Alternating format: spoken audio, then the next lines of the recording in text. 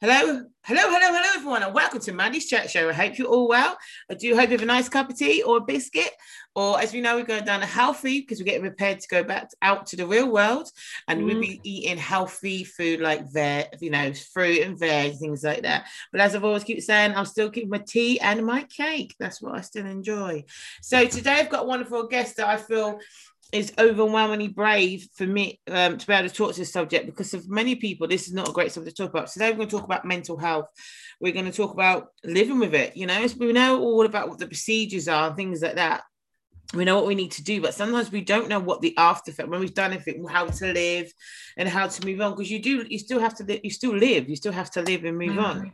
So I've got a beautiful guest on today, and I've heard her speak many times on many videos, and she's very inspiring. So I'm going to let her, in her own words, introduce herself, and then we talk about life. You know what I mean? Yeah, I'm excited.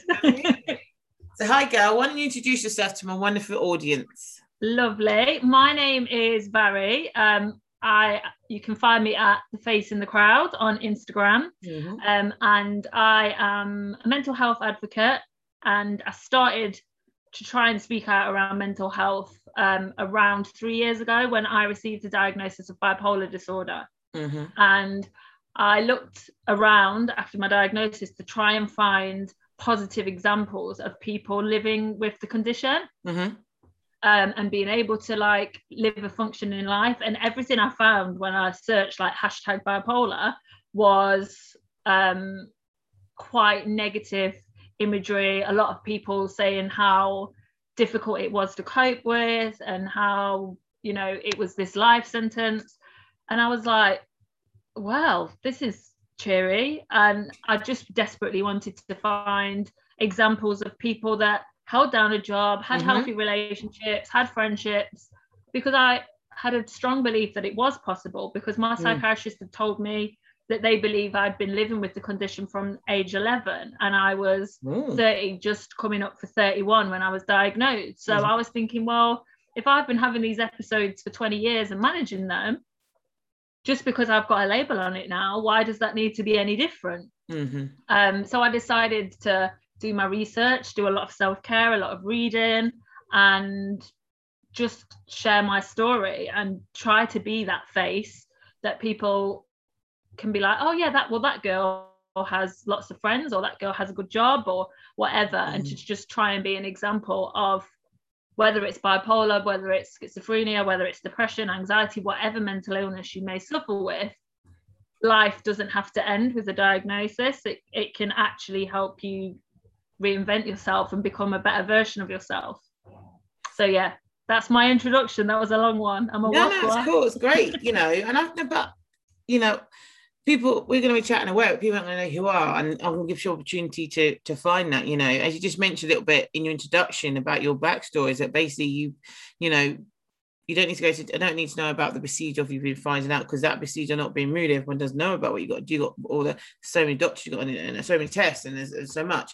But it's about the journey from understanding you're different. Do you understand? Did you even know then, when you were 13, that up to, for the last 20 you've been coping on your own without a name on it? How was that journey up to there? I think it's an interesting one, because I think I always described myself as someone who just felt everything very deeply. And I knew from basic level conversations, obviously, as I said, I was 11, so you're not having huge, deep and meaningful, but I knew from base level conversations that I was having with my friends that I maybe thought about things much more deeply than they did, and I seemed to get much more agitated than they did sometimes. So I knew that I was a bit different, but I also used to think, well, you don't know what's going on in somebody's head. So I don't know if that person thinks the way I think, but they just don't talk about it the way that I do. And I also was quite a creative person. So I always did drama. I loved to do creative writing. I always sang. I was a performing arts brat. So I love that bit of performing arts brats. That's I love to be the center of attention. I love to be on the stage or whatever. Okay. What month? What month are you? Are you a Leo? Oh, is it a Leo? I'm an Aries. It's my birthday on Monday. Oh, wow. Okay. Yeah. So yeah, I'm 35 on Monday. So yeah, I just basically thought that maybe I felt everything so deeply because I was a creative individual.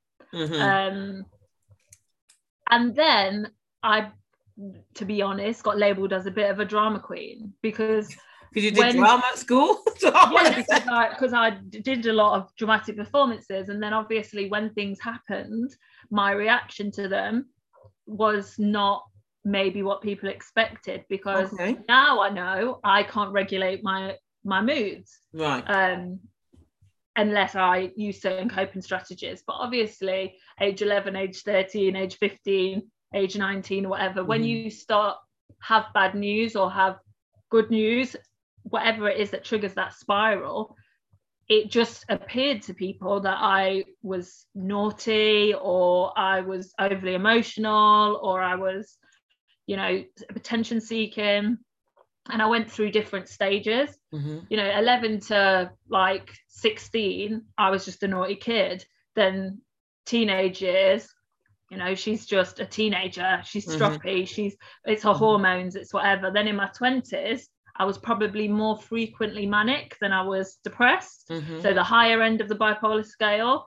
So then I was just a party girl. And it's all these labels that we give people, and they become normalized, and family and friends enable those behaviors and don't question them because it was put down to, oh, that's just who she is. Nobody ever questioned any different because that's how I'd always been, because it was something from so early.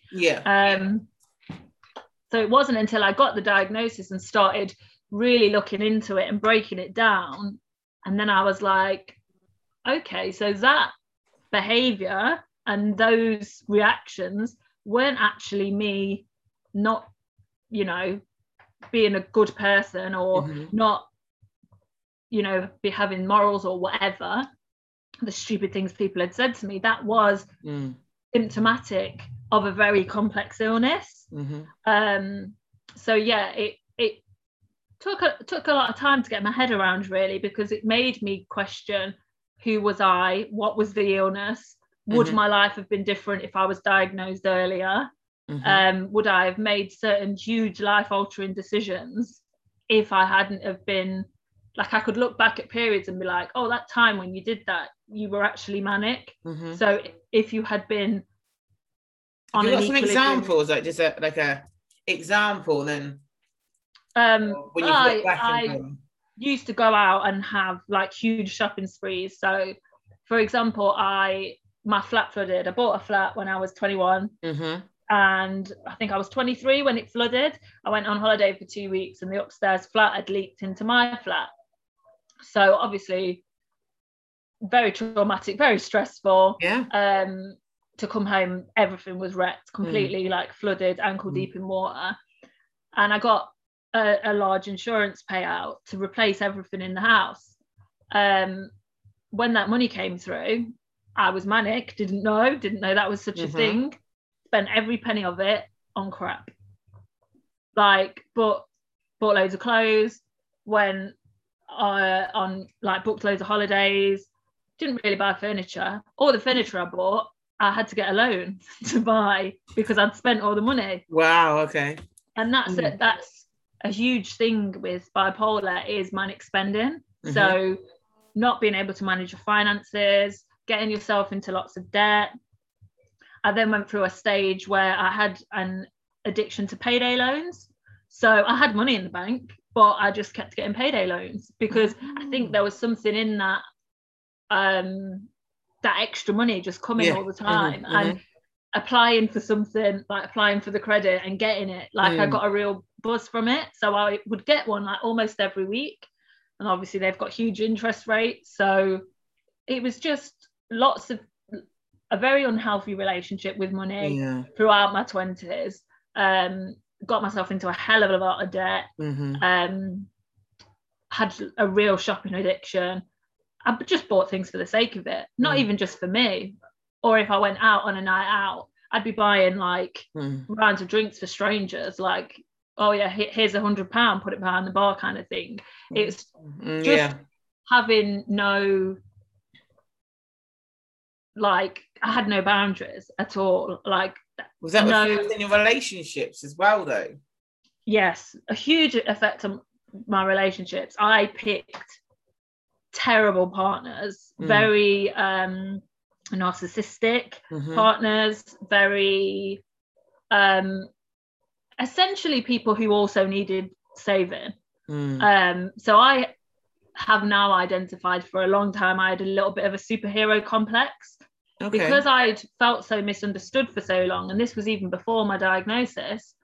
I'd felt that people had misunderstood me for years. I then dated men who, to the outward world, were very confident, had, you know, they were very attractive, very confident, very, you know, quite often had all right jobs.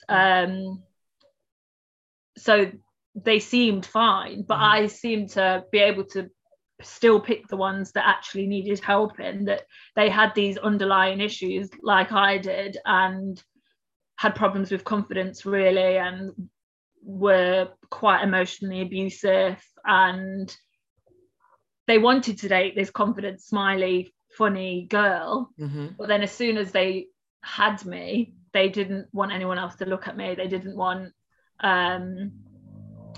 me to be that outspoken, flirty, smiley, you know, girl that was on their arm. They would rather have another girl out in the club, and I would be at home and, you know, being told, because I had that belief, I had that other part of me. I did have this very overtly confident, bravado woman, which is obviously the manic side of me. But I still had these ingrained beliefs that I was worthless and that I deserved to die, and all the things that come with depression. And that's the thing with bipolar, you have those two extremes. So as soon as they saw those little cracks in the armor that was there then, to be like, I remember there was one particular time I was dating a guy, and he was at my house and I was getting ready to go out. He was just chilling and watched me get ready, got me to the point where the taxi was outside, and just as I went to leave the house, he was like, oh well, have a good night, but you look like shit, you shouldn't wear dresses like that, you're too fat.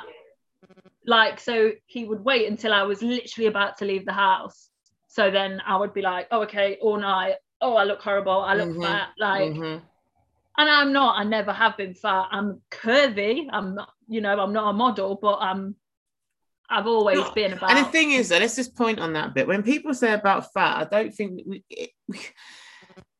it's well, really... we've all got fat. You are like fat or not fat. You have fat. You're not fat. Like, you know, that's the thing of it. It's not, you know. Like, if it's fat in the right places, you're not complaining, are you, sunshine? No. Like, so that's the thing. And definitely had a huge, went through a very long period of very toxic relationships. And I think part of that was because I didn't feel worthy of love, and took me a very long time to feel worthy of love. But also there was this element of me, because of the bipolar and because of the intense emotions that come with a hypomanic or manic episode, I was a bit of a high chaser. So I wanted a relationship that gave me that passion, that gave me that, like, dramatic. I wanted everything to feel like a film. Like, I used to say, the honeymoon period. You always wanted the honeymoon period all the time. I always wanted it to be us ripping each other's clothes off, arguing, makeup sex. Like, I wanted that all of the time, which isn't sustainable, and it's tiring for both sides. It's tiring, and I didn't also have the confidence or the balls or the inner self-love to be able to stand up for myself when I was being treated like a doormat when I thought that they were cheating on me, or they were taking my money, or doing the things that happen in, you know, abusive relationships. I didn't believe that anybody else would want me. So I kind of stayed with that. And yeah, definitely for many years that it was like same script, different cast. So it was a different man, but the same relationship, essentially, until I got to a point where I was like, do you know what, don't date for a few years. Just like find out who you are, find out what you want, what you love about yourself, and then find someone who adds to that rather than... But that's what everyone wants, that as well, and it's important. Just no kind of question that came to me at the same time, if you don't mind reflecting, is like, when you were like young as well, were your parents together as well? My parents split up when I was 11. So you had that kind of bit of when you were saying just a little bit as well. As I know we can't blame anything on the mental health, but it's part of that mental health, because some people might go through some of the stuff that you were saying, like feeling not worthy, not feeling that, blah blah blah, but they might not be having extreme of a mental health illness. Does that make sense? No, definitely. Because you still had that other event or trauma happen with your parents breaking up, and that's another thing as well going on, you know. That was a huge thing, and was probably, and I've had this conversation with my parents, that probably was the trigger that, and the stress trauma that probably made the bipolar start to manifest, because it was the same age. I was 11 when both things happened. So there's so many different schools of thought that don't really know what causes bipolar, but one of them is that you've always had it, but trauma brings it to fruition. So, you know, that could be an explanation in my case. But then it is also, like you're saying, just having my parents splitting up, and at that age as well, that is the age when you're starting to form your opinions on men, and you're starting to have these beliefs. And I remember I always used to think, oh, you know, men are going to leave anyway, so because of the experience that you had, you know what I mean? So like, if you had that, you have to sometimes just to look back a little bit at the experience of what's happened, and not be funny. If your dad, you remember that split, and your dad left the home, is that also men always leave the home? Then that's what you're going to think. So dad doesn't come back all the time, or dad doesn't stick to the promises he has. Do you know what I mean? Just that. It does sometimes affect your relationship when you're getting older as well, of like, oh right, so this behavior 100%. Is normal, because you're reinforcing it when somebody's doing the same thing, because you've attracted that same kind of thing, because that's what you had when, you know what I mean? It's kind of reinforcing, and then there's a point definitely stop. No, this is not, you know, stop. Someone's got to stop the cycle at some point. Definitely. You know, or something that's like, you have choices, and that's what came for you. It just sounds like, you know, you come to this and you're like no. I'm not putting up with this crap anymore. No. And I think for me, I think for us all, we have to get to a point where we're like, right, enough is enough. And I think for me, my diagnosis was that point, because I was like, right, you now have a chance to start again, like, and that's how I had to see it. I had an understanding of why I felt that I wanted to end my life so often, and it was almost like having my diagnosis gave me that those thoughts definitely are not real. They're not factual. When you think those things, it's your brain imbalance that's making you think that your life's an awful piece of shit, to use my language. So let's completely like put a different foundation in place, so moving forward your life changes.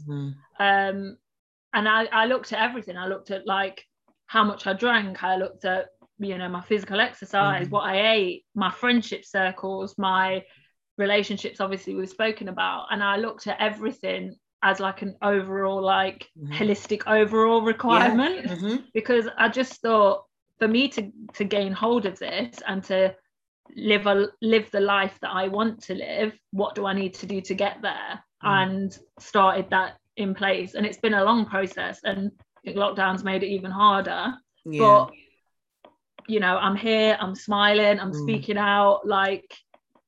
So some people, we're talking about bipolar, just for some people, maybe listening to this and might not know what it is. I just thought like we could better, you know, so explain just, you know, just in case, because some might be listening going, okay, they're going about this, but they might not know. But do you know what I mean? So just tell in your words that, and then everyone to sort of understand where I know, but you know. Where everyone comes from. No, that's fine. I'll try and keep it as brief as possible because it's fairly complex. I know, but in the simplest of terms, if you can think of a mood scale of a normal person being like a normal, quote unquote, normal person, so a person without a diagnosis of a bipolar disorder, you might have a mood scale that's between 0 to 10. And if you're 10, you're really, really happy. And if you're 0, you're really sad. A person with bipolar would probably have a further 10 after your 10 and a further 10 lower than the 10.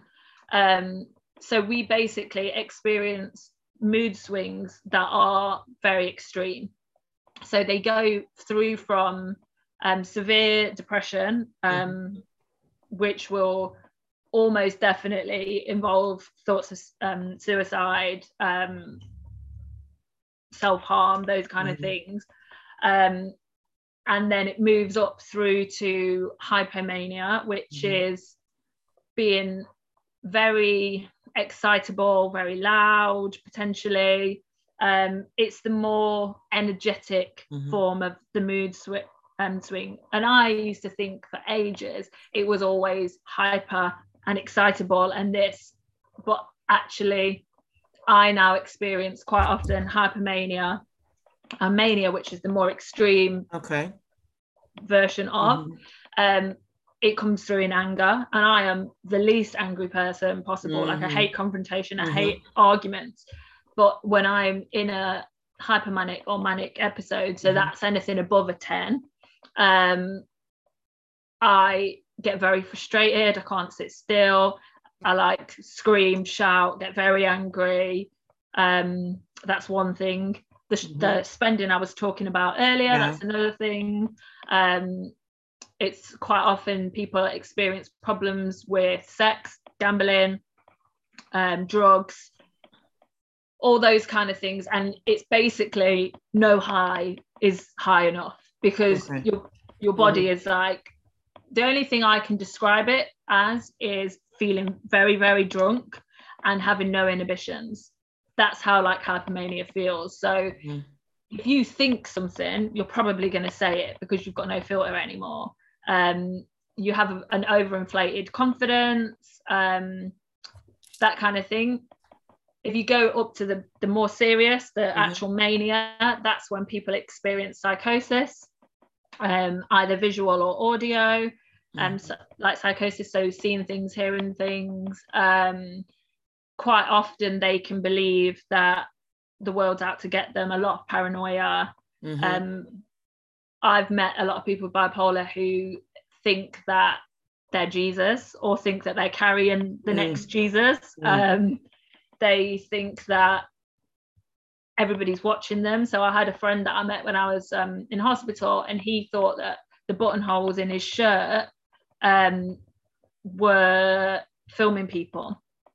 And he thought that he was on like a secret spy mission, and he would like try and cover his buttons up if he was talking to you, because he genuinely thought that. And then in the reverse, I've met somebody else who thought my buttonholes were filming him. So he was like, take your jacket off. It just has huge paranoia. For me, when I'm in a manic episode, I feel like I'm in a musical.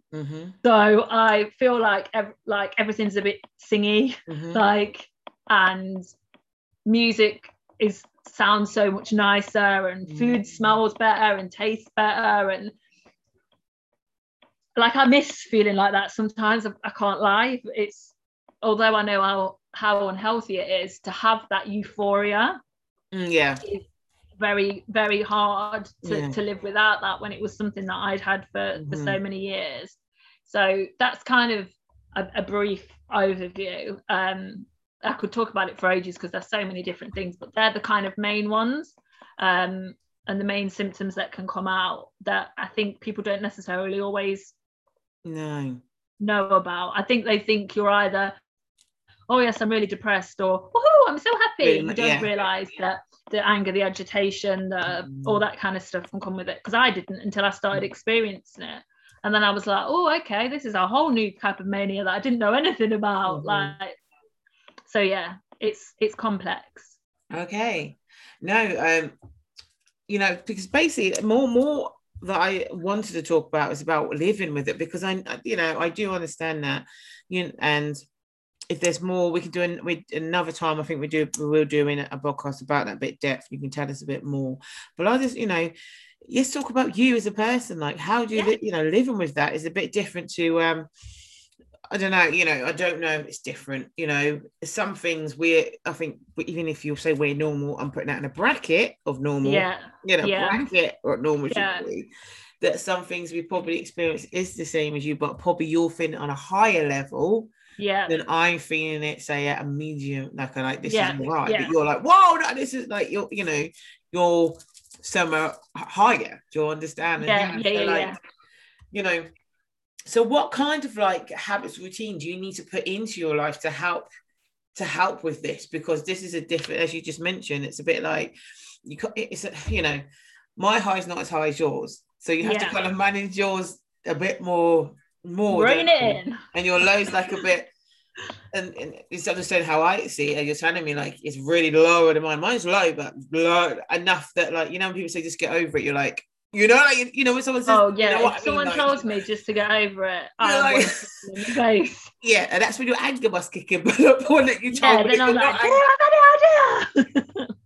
But you know what I mean? Like, I can tell, like, okay, that's because the person doesn't know. And I have to remind myself that it is a very misunderstood illness. So yes. In those kind of like moments, I tried to use it as an opportunity to educate people rather than like hate them, which now is what I want to do. Educate me now. I am, use that at the moment. I was saying it later because you can get over this. You know what I mean? Look at that for now, and I'll bring you back to being nice to me. She'll let me. I've just said them awful words. Don't hate him, my dear. Don't. You know what I mean? But, tell me your life. What you do. What you got to do. What's happening? I would like to know.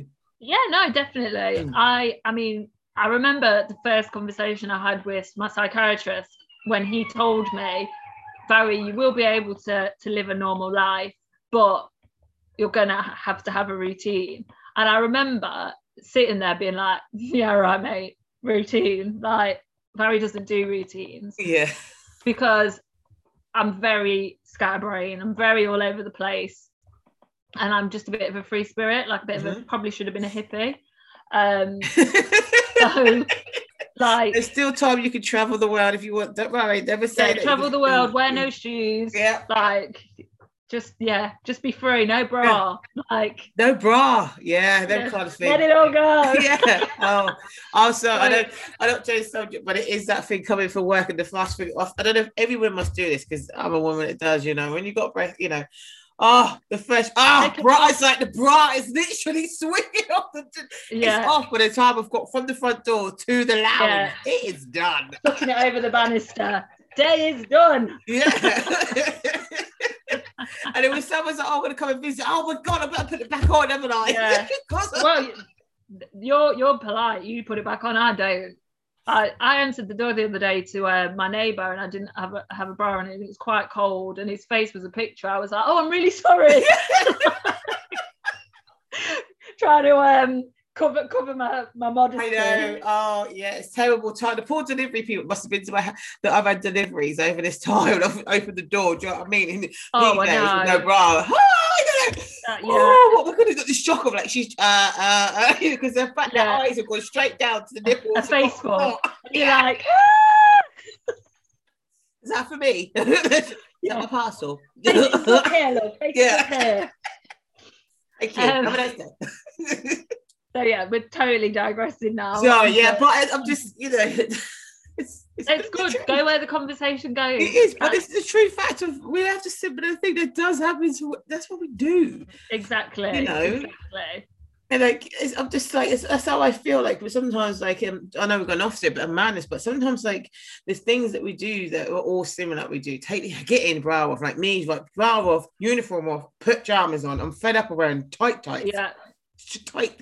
You know what I mean? Yeah. But then that's a routine that I've created too. Yeah. And that is true.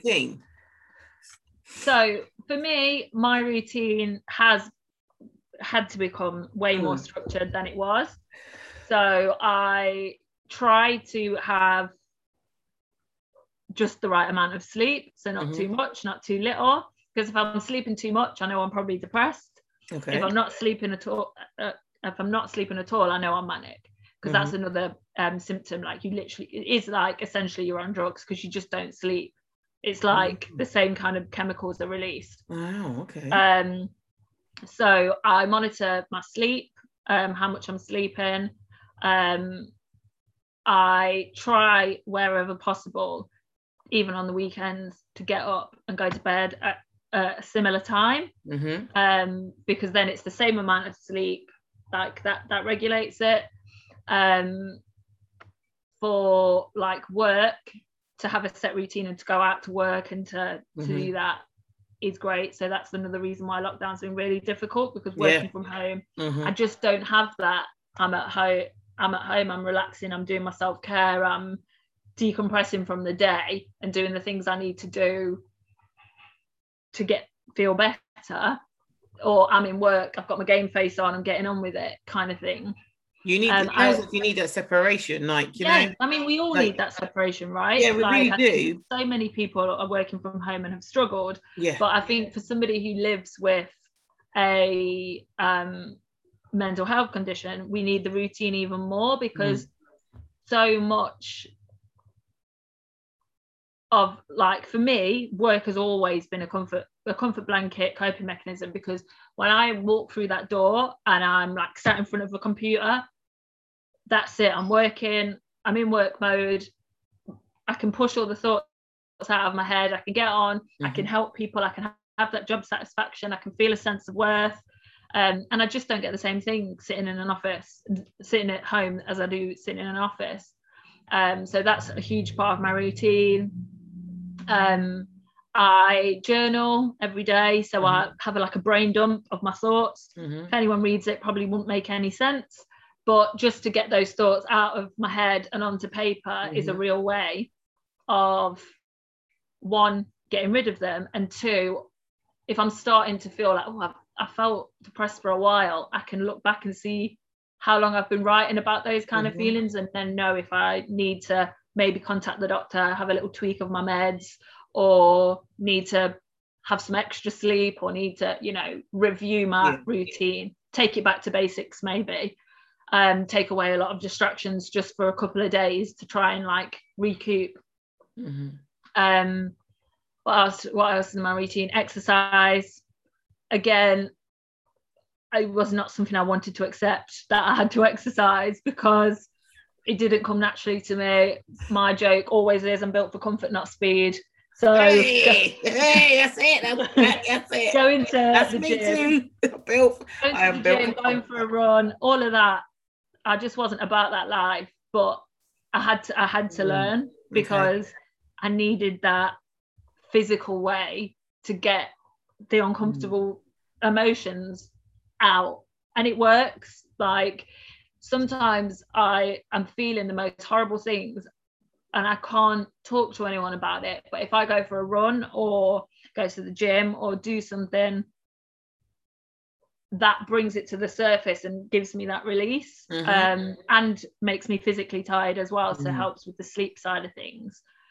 And then also just making sure I check in with myself and have friends or family members that are essentially like carers, so I check in with them and let them know how I'm really, really feeling, even if it's just like 1 word, 2 words.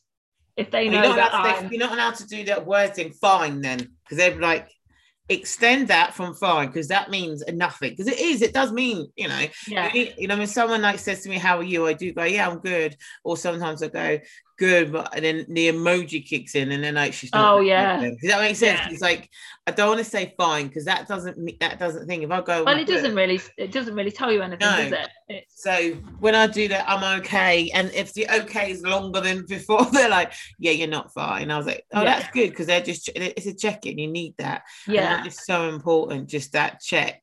And then after that, it's my choice if I tell them. Always is like, "Do you want to go for a walk, or do you need a?" And then you could, I need a walk. Yeah. And it's obviously my routines had to drastically change in lockdown because so many, the gyms are closed for a start, so I had to start running, and I hated it to start off with, but now I love it. Now I think running will be part of my normal routine. But I never thought I'd be a runner, never in a million years. I'll be like, oh hell no. But I also I joined a choir because it gave me fantastic. I'm in 2 choirs actually. I'm in a gospel choir, a gospel vocal harmony group, and I'm in a community choir. So I did both of those 2 things because I just thought, do you know why when we turn to be adults do we stop doing the things that we loved as kids? Why do we stop?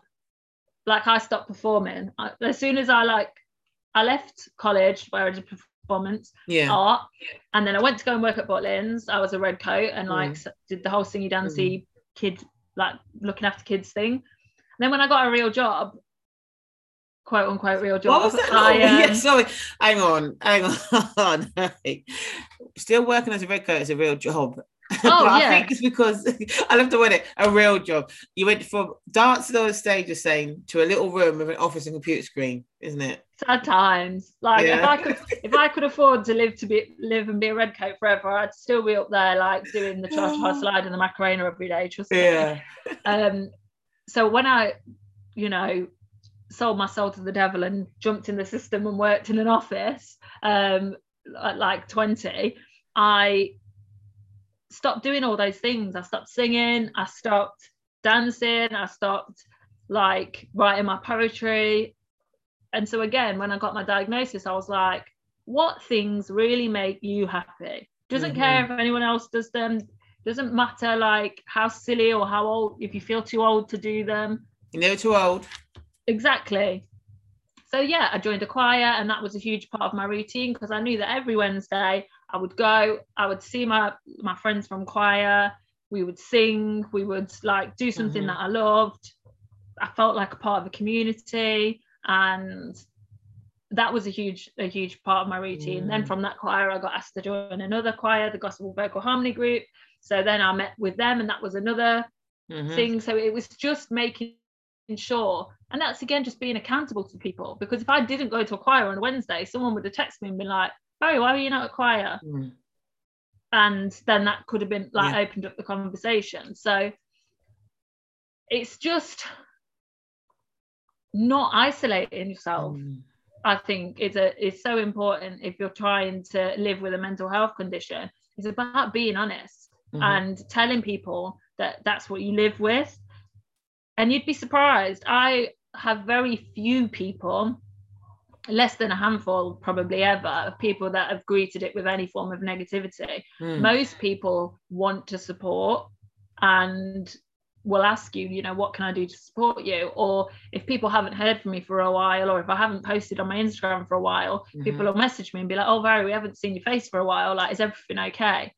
And I think if you're open about it and you create your little tribe of people, however big or small, mine's massive now because I talk about it on the internet all the time, but that doesn't need to be your story. It just needs to be that you have 1 or 2 people that know that you struggle, know how you struggle, and you have a frank conversation with them as to how they can help you. Because that's one of the main questions that people ask me, oh, my so-and-so's got so-and-so, how do I speak to them? And I'm like, well, I'm not your daughter or your boyfriend or, whoever the person is. 1, you know them, you know how your relationship dynamic is with them. And 2, just because they've got a mental illness doesn't mean that they've lost their identity. Ask them how they want to be supported. Yeah, that's it though, isn't it? The key is that. Yeah, because we all want to be supported in a different way. I'm a person that in the depths of it, when I'm really bad, I find it very difficult to be around other people. So I need maybe a day or two where I can go to ground, don't really speak to anyone, process it myself. Because the more I talk about it, the more I work myself into a frenzy, and it escalates and escalates and escalates because I'm talking about it. But then I know, like, I've got another friend with bipolar that she needs to talk about it. Yeah, the opposite. Like, that's what I was thinking too. So, some people the other way around, they're like, actually, I need to pop round, sit down, and just let me tell you everything and just get it out, and then that's it. Yeah. But for me, if I get it out, it's almost like I put it out there, and then I can feel it, like physically feel it, like bubbling from my toes, and I get more angry, and it like builds up, and then it becomes too much. It's a whirlwind of emotion that I just really can't control. So I just think this is why it's so important to have these conversations, and this is why, like, I'm always trying to be on podcasts and stuff, because so many people deal with like mental illness, and then even the ones that don't probably know someone that does. And everybody, whether they like it or not, has a brain. So you have mental health, whether you are sometimes mentally unwell or not. Obviously, you may be one of the lucky people that never experiences it, but we're all on a spectrum of it somewhere, because we've all got a brain. So therefore, you know, you can become unwell because of it. So why don't we have these frank conversations more? We're better than we used to be, certainly, but yeah, I think there's still a long way to go, especially when it comes to more complex diagnoses. Definitely. I think I agree with you definitely on that. And I think the main bit is that people should know that do have a mental illness, that they can go to it, they can have, once again, brackets, normal life. Yeah, definitely. You know, I mean, you just got to adapt it for you, but that's what we have to do generally anyway, don't we? Even if you have a physical disability, like, you have to adapt to the new way things are that you find out. So like, you know, I'll not be able to walk up them stairs like I used to, then I have to adapt to something, you know. Or even like a woman, when she becomes a mother, like, you might have to adapt the way that your working hours, or like the type of work that you do, or whatever. Like, we're not the person we are when we're born is not the person that we are when we die, and we all go through these different chapters and evolve, and all of those different periods of evolution are gonna take or give different things to us, and our life needs to be able to be fluid in those ways. And I think there's so much that people don't want to talk about. We all go through a hell of a lot of crap in our lives, but it's almost like people don't want to talk about the crap. They only want to be like, oh yes, I bought a new car, and I've got a new job, I'm on £55,000 a year now, don't you know? But they won't talk about the fact that they've lost their job, or that the bailiffs are at the door, or that their wife's cheating on them with the postman. Like whatever. I don't know. It's been a milkman, we don't have any of those anymore. So yeah, it's true. Exactly. So the postman, you know, we were talking about him. It's true. Like, having a look, Mr. Hermes delivery man from all my Amazon deliverers. My Amazon deliverers. Yeah. In my old house, my delivery man was quite hot, but I've moved house now, and the new one, I'm a bit disappointed. Have you? Sad times. That is sad times. Sometimes we need little things just to keep us going. He's here. Quick, put my lip gloss on. Yeah. The wrong shorts. Sorry. At the door. No, you just caught me hoovering in my shorts. Yeah. I always walk around the house in these batty riders. Yes, I love it. Oh, yes, we've got to do this stuff. It's fantastic stuff. Okay, so, like, you know, is there any like good books that people can kind of get I don't know, some advice from, or where to go? A main thing is as well is that, like, because we've talked about mental health and we talked about it, there is always helplines out there, isn't there? There's lots of help, genuinely professionally help out there, because it's very difficult times, you know. And I just want to say, if anyone's been triggered from listening to this, please go and seek go and speak to your GP. Yeah. There is helplines as well, like Samaritans are around, and if you're a young person, they've got the child line is still around, things like that you can speak to. Please go and speak to someone, or just go and speak to anyone in your family as well. And if you're not if you just need, because if this has triggered you, go and speak to someone. That's one advice that definitely. Do you know what I mean? But is there any good books though that you've read? Is there any good books you've been reading that's pretty like it's kind of helped as well at all? Yeah, no, definitely. I mean, I'm a real reader. So there's a book by an author called Glennon Doyle called Untamed. And that's just about being your unapologetic self, essentially. So it's not really a mental health specific one, but that's doesn't do about mental health. It can be just books that you've read that are suitable, because like, you know, some books that we may read a book that inspires us, it's completely opposite. That's the thing of life. You know? Yeah, no, definitely, because sometimes you might just be like, I don't want to be like that, but that's inspired me to not be like that. So that's a good one. Ruby Wax has got some great books out. I've just finished one called How to Be Human, which is really good. I'd recommend that.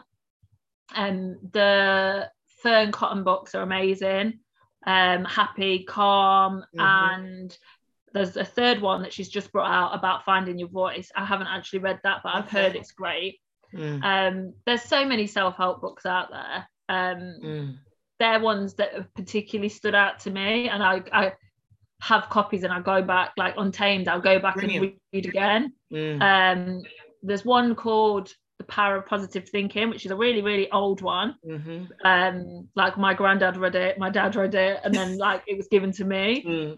But it's just about how, and I think everybody's heard it now, but how your thoughts will reflect your reality to a certain degree. Now, I'm not saying if you think I'm going to be happy, you're going to wake up tomorrow and be happy, but there definitely is a mindset thing, like where I do make a conscious choice not to let my illness define me, and to try and push through the episodes and push through whatever, and remind myself that they will pass. And I think a lot of that stemmed from reading that book and realizing that not every thought we believe is true, like not everything is fact. So Power of Positive Thinking is definitely like a really powerful one that I think if you're struggling with your thoughts and intrusive thoughts, that's a really good one to start with.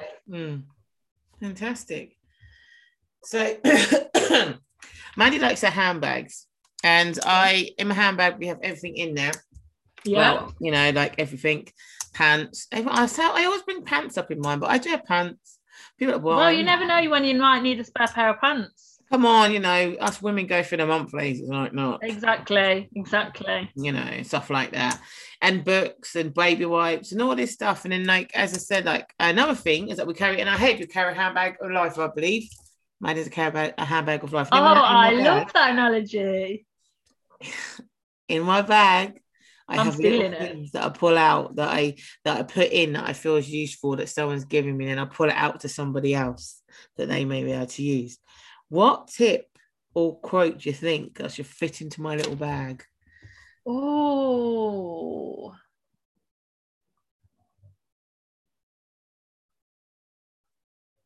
that's a tough one. I would probably say what I just said, which is thoughts are thoughts, not facts. Okay, I think there we go. That's a powerful one. And another one, which is like I have to draw on a lot of the time, is nothing lasts forever. This too will pass. Because when I'm in an episode, like where I'm depressed or if I'm manic and I'm just really uncomfortable sitting with these feelings, I have to kind of repeat that as like a mantra, because it's like when you have a cold, right? I always use this analogy. When you've got a cold, you genuinely feel like you're never going to breathe again properly. You can't taste your food. Everything feels horrible. You're like, oh, this is horrible. I want to die. Like, and it's only a cold. And you know that you're going to feel better in a few days, but you feel horrible in the moment. So I kind of like in my like depressive periods like that, like everything feels horrendous, but nothing lasts forever. This too shall pass, and like you will come out the other side of it. And no matter what you're going through, better days are coming. Like, and I think that's a good mantra to have. Like, okay, probably everyone needs that one right now, because lockdown's been 37 million years now. it's not been 7 million years. It's been very short, but it's temporary. And I know you're going to hate me saying it, but it's true. This is temporary. And then people's like, yeah, but it's been a year. It's 2 years. But it's still temporary against this could have been longer. So you have to look at it. No, it's true. And you do have to remind yourself of that. Yeah. It's a temporary moment, you know. Yeah. And in our long lives as well, like it's one year in our 1 or 2, it's going to be 1 or 2 years. Okay, we're going through the process with the vaccines. We are the process of, you know what I mean, understanding the new world that we're going to be coming back into. Yeah, because the world's not going to be the same as what the world has been. You know, we know that already, and we have to be prepared for that. As you know what I mean, as well. Like, it's all going to be a little bit different to what it was. But no floating cars yet, though. That's what I'm disappointed about. No, like hovercraft cars. Yeah, none of those. Remember they had them when I was a kid. Back to the Future. Is that what it was in Back to the Future? Yeah. Yeah, you know, when it's nothing like that. It's disappointing. And we still can't like be like, oh yeah, that's my dream man. Like, I was watching this show on Amazon Prime the other day, and it was about like, it was obviously all like science fiction or whatever, but it was like you could go and have this specific DNA test and it told you who your like spouse was. Wow. And it was like saying about, you know, some people were married and then they went and took the test and realized they weren't each other's soulmates. So even though they'd been married for 20 years, and every episode was like based on a different couple. And I was like, imagine if that was a thing. Imagine if you could just go and have a brain scan and they'd be like, right, your perfect husband lives in Argentina, and that you know, here's his details, and then there you go, that's it. None of this Tinder, Hinge, whatever, like none of this wasting time dating waste, man. I'd just be sorted. I'd just, you know. I know. But would that take the fun out of it? Or yes, that's the thing it would do, though, isn't it? It's you know, you got to go through them. It's temporary, remember. It's still temporary stuff, but it's experience. And to be fair, as much as, you know, I've loved some idiots, I had good memories with them too. You know what I mean? Yeah. So that's they've helped me become the woman I am now, because every experience we go through does, right? So yeah. I don't hate anyone in my past, even the horrible ones. So, you know, fantastic. Wouldn't change it. You know, it's been such a pleasure to have you on my podcast today. Oh, thank you. I would like to welcome you back at some point soon as well. But yeah, definitely. It's been such a pleasure. Thank you for so much for being on. A big thank you to my audience and to my listeners for listening. It's been a pleasure you coming in, joining into Maddie's Chat Show.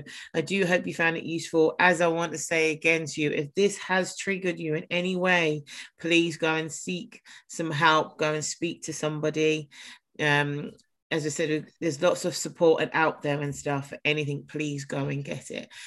Please look after yourself, keep safe, and that's all. And I want you all to be bold to be you. Thank you very much for listening. Definitely. Thanks for having me on. Take care.